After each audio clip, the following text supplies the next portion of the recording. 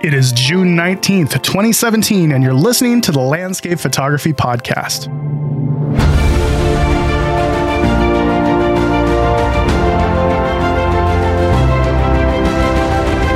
Hey guys, thank you so much for tuning into this episode of the Landscape Photography Podcast. My name is Nick Page. I'm going to be your host. So in this episode, we're going to be talking about luminosity masks. Luminosity masks are pretty intimidating when you're first getting into them, and they are kind of all the rage right now.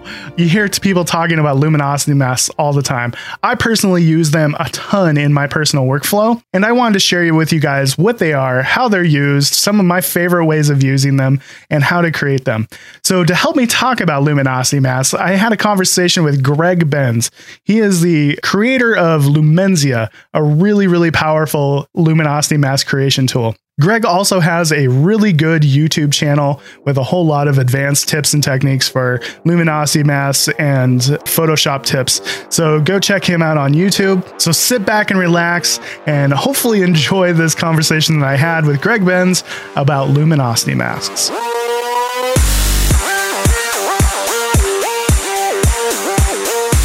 Okay, so luminosity masks. I know when people first jump into the concept of luminosity masks, first of all, it's kind of confusing as to what they actually are and what they actually do. And then they're kind of intimidating because the concept is different than what we've been doing. So Greg Benz, you are the perfect person to talk to about this. Yeah, Greg is, like I've said, the creator of Lumenzia. He knows a thing or two about luminosity masks. So where should we start with this conversation? Maybe just kind of starting for that, audience out there that doesn't know luminosity masking or even Photoshop, maybe with just some of the basics so people understand, like, what's the point? Why would this matter in your photography? When I'm teaching my workshops and doing the post-processing part of it, there's always those Lightroom users are like, well, I'm pretty happy with Lightroom. I don't really see the benefit of working in Photoshop. And the whole point of Photoshop, to me at least, is working with layers and working locally with layers and working in that non-destructive workflow. It's so nice to be able to do an adjustment and have it on its own layer, to where later on, if you decide, man, I really overdid that contrast adjustment, you can just go back and decrease the opacity of that particular layer. You can use layer masks to paint it into only the areas that you want it to affect. And that's really the whole point of using layers in Photoshop, is being local and it never being destructive. Yeah, I think that non-destructive concept, that ability to go back and make changes, I mean, that's the beauty of Lightroom, right? The core idea of Lightroom is that anything you do in Lightroom, you can undo. And in Photoshop, you can work that way if you use the right approach, or you can work destructively where you've permanently changed the image. And I think, even as someone who's been using Photoshop for almost 2 decades, I'm constantly making mistakes, or I change my mind, or I miss something the first time. And for me, there's nothing more frustrating than spending a lot of time on an image and I get it really great. And then I come back later and I think, oh my gosh, I missed this thing. There's a retouching artifact, or there's a dust spot that kind of screwed everything up, or, so that ability to go back in time or do things differently, I think that's so helpful. And I think it changes the way you think too, because the other part about non-destructive is everything you've done. It's like a log of the changes you've made to the file. So if I work on an image for an hour or two, and then I want to think about, what did I learn? How do I use that technique again on the next image? When I have the layers and the layer masks, I can see what I've done. Whereas if I just did it to the image, but I did 100 different things, then I may not know that there's this big learning potential there too. Yeah, absolutely. The concept of using layer masks, to understand luminosity masks, you have to understand layer masks. So, the saying is white reveals and black conceals. And that's pretty much exactly how it works. With your layer mask, anywhere that you paint white or it is white, it's going to reveal that particular layer or adjustment. And anywhere where it's black, you're going to hide that adjustment. And the same is true for all those gradients in between, all those grays. It's going to kind of show that adjustment. If you think about luminosity masks are nothing more than a black and white version of your photo. Like a Lights One is pretty much a black and white version of your photo. And if you think about that whole white reveals, black conceals concept, that means that layer whether it's an adjustment or pixels, is going to show more in the highlights than it is in the shadows if it's a black and white version of your photo. And that is pretty much the entire concept of luminosity masks. Yeah. And if I could take maybe like a slightly different crack on it, everyone has a different way of thinking about these things. I tend to think about there being kind of 4 components to the whole idea in Photoshop. You've got layers, right? Which is like, as opposed to just the single image out of your camera, you can stack different copies of an image or adjustments on top of each other. Now, if they occupy the whole image, then every time you put it one on top of it, it's just like sticking another photograph on top of another photograph. Yeah. But if you think of like scrapbooking, if you cut out a photograph and you start stacking things, that's layers. You can see these different elements, maybe add a tree, maybe add a person.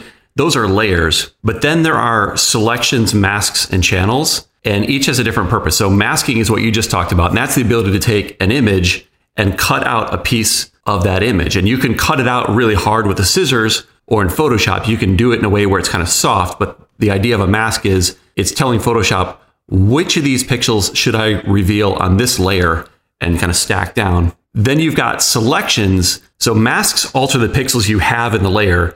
Selections basically change the way your tool affects layers. So with a selection, it's like putting a stencil on your tool. So you can only paint in this area. You can only adjust this. So it's like real time guiding the tool. It's not doing anything to the image. It's changing the way your tool affects the image. And then there's channels, which for the most part, I think of being a way to save selections. So you can kind of like put them to the side and grab them when you need them again. I mean, it does some other things, but that's kind of the loose idea. And I know, like, for the Lightroom user, we just broke your brain.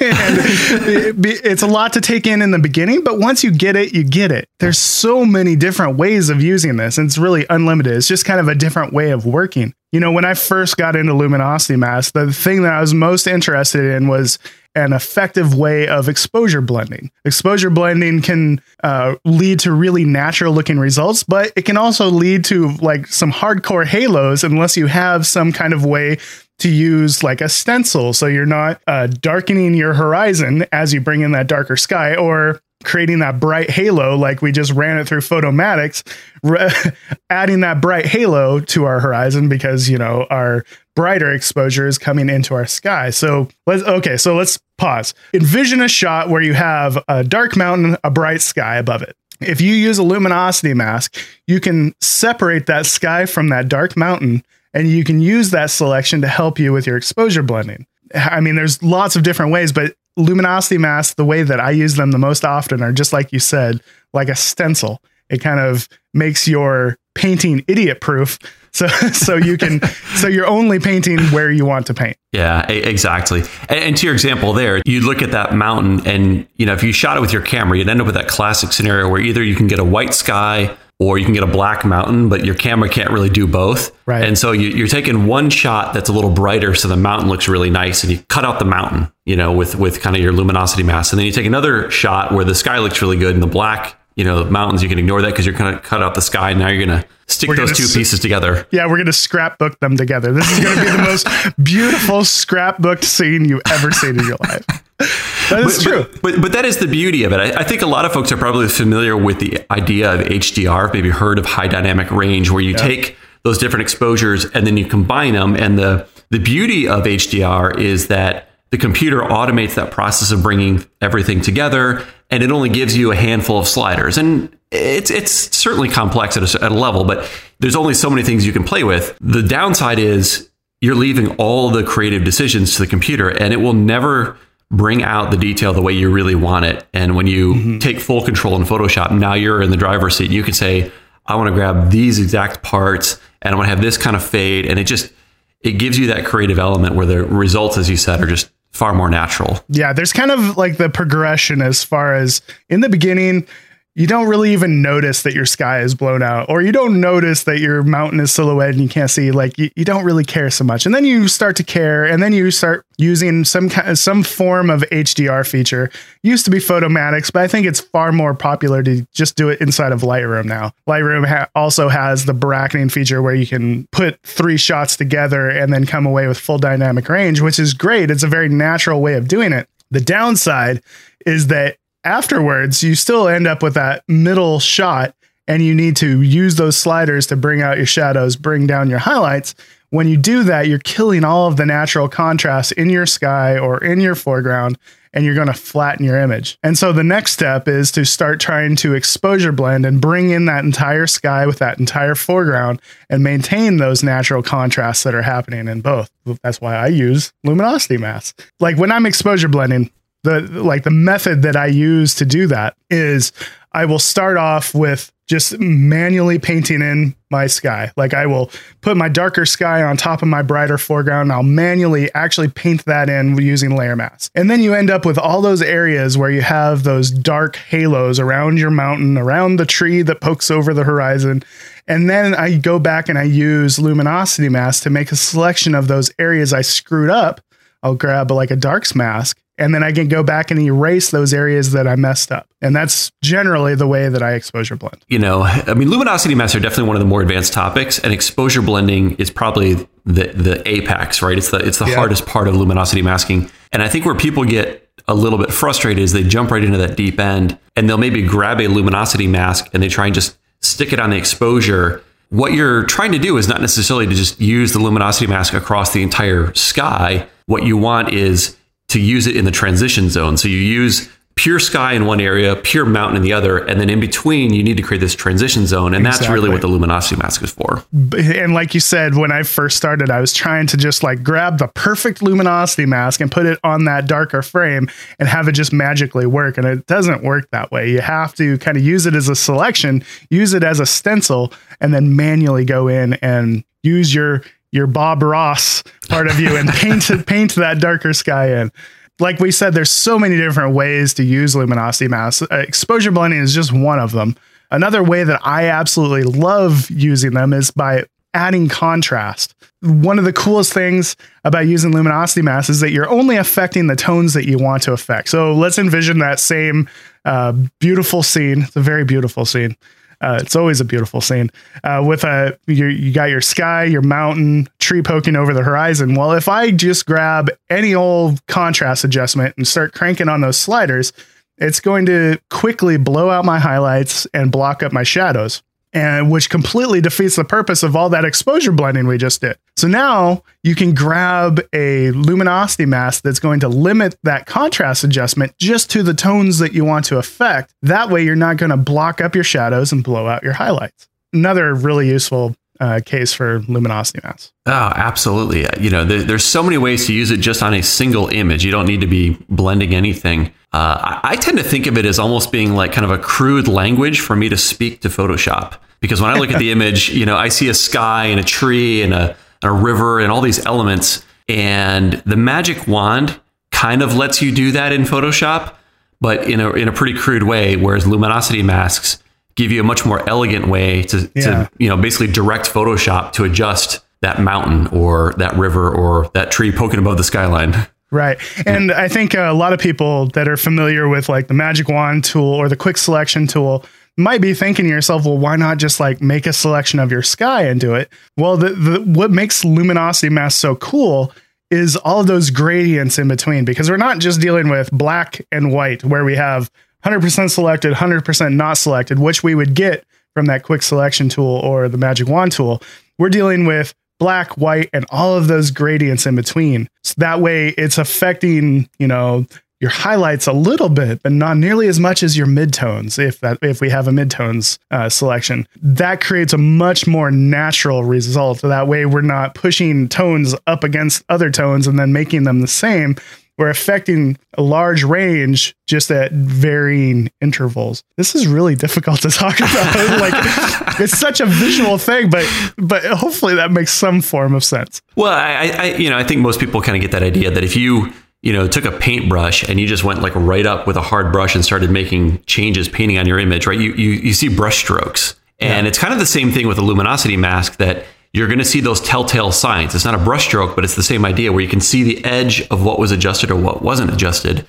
And having those shades of gray kind of lets you stealthily go in and make changes so that when you Photoshop things, it doesn't necessarily look Photoshopped. It looks more real. Right. And another way, like I'm just giving away all my secrets today. Another way that I love using luminosity masks is when I'm dodging and burning. So if you're you envision using this black and white version of your photo like a stencil. So you're painting through it. I can use that like a stencil so I can hone in on the highlights of the darkest parts of my shot. So let's go back to our beautiful mountain scene. We got happy little trees down here in the bottom part of our shot that are kind of dark. They're kind of getting lost into the shot because we have that bright sky and they're down in the shadow area. But there are those highlights on the edge of our pine needles. So what you can do is you can create a luminosity mask to really hone in on those highlights on those pine needles. And then you can paint through that with dodging and burning and bring out the backlit needles. And you can really bring out the details in your dark foreground. That I have found is absolute magic for bringing some three-dimensionality into a shot. Oh, I think that's absolutely agree. That's totally the pinnacle of it. Because you think about a photograph, the biggest challenge with photography is you're taking a three-dimensional world and you're smashing it into two dimensions of a photograph. And so all that information gets lost. And in the image, if you can do things that create a sense of depth, then you really create a piece of art. And dodging and burning is one of the best ways to do that, because you're taking the light that's already in the image, the truth that's in the image, but hard to see, and you're making it much easier to feel that depth in the image, so that you kind of as a painter would kind of shade an apple, or do things to kind of create that depth. You're doing the same thing. So the mountain on the sunny side is getting a little bit brighter, and the shadows are getting a little bit darker, and now you can see the shape of that mountain or tree or whatever that thing is. Or to your point with needles, if you're shooting, say, cholla cactus in the desert. Yeah. And to really see those sharp needles, you get a sense of just how intimidating that thing is. Yeah, exactly. Yeah. So when we were down in Phoenix, I was so excited when I first went out and I saw these cactus, which this is the first time in my life I'd ever seen them, but I just saw how backlit they were. I was like, oh man, that is dodge and burn heaven right there, because you have this dark background and this kind of backlit, bright, needle on these cactus. And that's kind of how, like, knowing the tools that you have available to you in post-processing, that's how it can kind of change how you shoot. Because when I saw that, I was like, I know I can dodge and burn that. I can dodge those needles out and make them kind of backlit and glowy. And sure enough, I was able to do that. But it really changed the way I composed the shot, knowing that I could do that. Oh, yeah. That opens up so many degrees of freedom. When you look on the back of your camera, first of all, a properly exposed image usually looks terrible. But then there's so many other things you can do. And to your point earlier, the exposure blending is just one of the things you can do. With some images, I'll go in and use focal length blending, for example. So maybe I've got this like scene that looks really beautiful in the foreground with a wide angle, but then the mountain or whatever is the most interesting thing in the distance becomes tiny with a wide angle. So then I'll zoom in, take a second shot. So I take kind of the bigger mountain with the wider foreground, and you could look at that and say, oh, it's manipulation, it's cheating. And I'd have no argument with that, because it's not true to the camera rendering forensic detail. But to me, it's all about capturing the feeling of a place. And when I go to a place and I see this beautiful foreground, that gives me a sense of where I am. And when I see this majestic big mountain, that, is what really creates that sense of awe. And I need all of that. And the camera can't do that if it's rendering the scene literally. Yeah. And so focal length blending, that's another one of my favorite things, actually. But I've always argued that it makes it feel more real to me, because like you said, when you're at a scene, you look up and you see a big majestic mountain, and you look down and you see your foreground. When you take a photo with a wide angle lens, you look down and you see your foreground, you look up and you see this tiny, cute little mountain. And that's not how you experience it in real life. And by doing that focal length blending, I feel like it's more true to how you experience a place rather than the way that a 16 millimeter lens experiences a place. Because that's, if you really want to get into it, like any photo that's not taken at 35 to 50 millimeters is just unrealistic. How many of us get to see with 600 millimeters and compress a scene? That's very unrealistic. Same with like, an 11 millimeter lens where everything's all wide and you get to see all that. That's not how our eyes see. It is how we experience a place, because we have the benefit of looking around. So absolutely. Thinking that a camera renders truth is kind of like saying that human vision stops at your retina, but your brain is the most important part of that. I mean, you think about, why do we have white balance settings on a camera? Because if we're trying to be literal, then you should take it without ever adjusting that white balance. But the human brain offsets for the color of the light source, or all these other little things that your brain does. You talked about moving around in 3 dimensions, but you can think about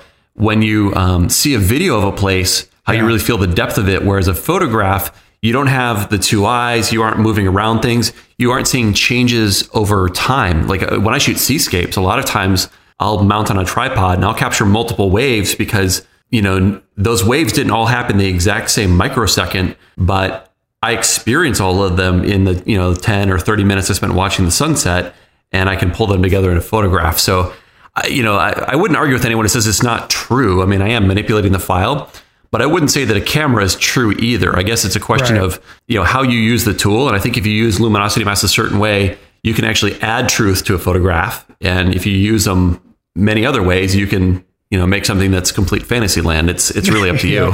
Yeah, exactly. And then you have to find that happy medium in there. Like, are you going to be in complete Bob Ross land, or are you going to be in photo documentarian land? And there's that whole gradient in there where we can all happily live and we can all get along. It's okay. It is art. But yeah, everybody kind of has to find where they're going to end up in that huge gradient. Me personally, I like me a happy tree. So I trying to bring this back home.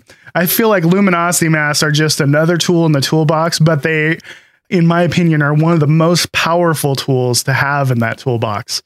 Just because it gives you the control to manipulate the photo only in the tones you want to manipulate, which is kind of the whole point of Photoshop, in my opinion. Knowing how to add contrast, add saturation, use a luminosity mask as a stencil so you're only affecting the tones that you want to affect, totally ups your post-processing game, in my opinion. Oh, no question. It's definitely a little intimidating when you first get into it. And once you get a certain way up the learning curve, it just opens up so many possibilities. And honestly, if you jump into it, I'd tell people, start off with things like the contrast adjustments you mentioned, just start with like the little things, get those simple little wins. There's some very basic things you can do that are not that hard. It's difficult if you try and jump in and you're looking at like the best experts you can find on 500px and trying to emulate their work or something like that. That's, you're not going to get there in one step, but you just kind of keep making improvements along the way. And it opens up so many doors. I mean, to me, it's the best part of Photoshop. It really opens up the potential to express yourself creatively in ways that I don't know any substitute. Cool. For those people that are interested in creating luminosity masks, Greg has Lumenzia, which is a plugin that I really love. I've used others before I've used yours. I started with like the Raya Pros and the TK Actions, but now I'm using Lumenzia, and let's toot his horn a little bit. I love it because it's small and it's simple, and it only has the stuff that I really use in it. A lot of the other panels have a whole bunch of stuff, and because of that, they get a little bit cluttered, in my opinion. But Lumenzia, Greg, I appreciate how just simple it is. It's very easy to look at. You can find what you're looking for very quickly. Doesn't take up a whole lot of space. I like it. And so good job with that. Golf clap. Good job. Where can people find Lumenzia and pick it up if they want to use it? Absolutely. Well, and I should mention also, I've got a free panel. So for anyone who's, trying to watch a budget, or they just want to dabble with it, you can go on my website on gregbenzphotography.com and get a free panel that will let you create the basic channels and opens up, pretty much most of the doors with luminosity masking. Lumenzia will give you some additional things, but largely Lumenzia is about making the process just simpler and easier. It's more visual and giving you workflow. And I just completely lost your original question before I said that. Well, that was pretty much answered. Oh, and where can people go to find it? Like, what's the website? Yes. So if you go to gregbenzphotography.com/Lumenzia, you'll see the link there. But if you just go to my website, everything's kind of linked from the top menu bar. Sweet. And he's got lots of free tutorials on YouTube, a lot of really good free content. So make sure you check that out. Thank you so much for coming on the show. Absolutely. Yeah. Thanks for having me on. I really appreciate it. It's been fun. And luminosity masks are intimidating, but you can do it. I have faith in you. So awesome. Thank you guys so much for tuning in, and we'll see you in the next episode. Bye-bye.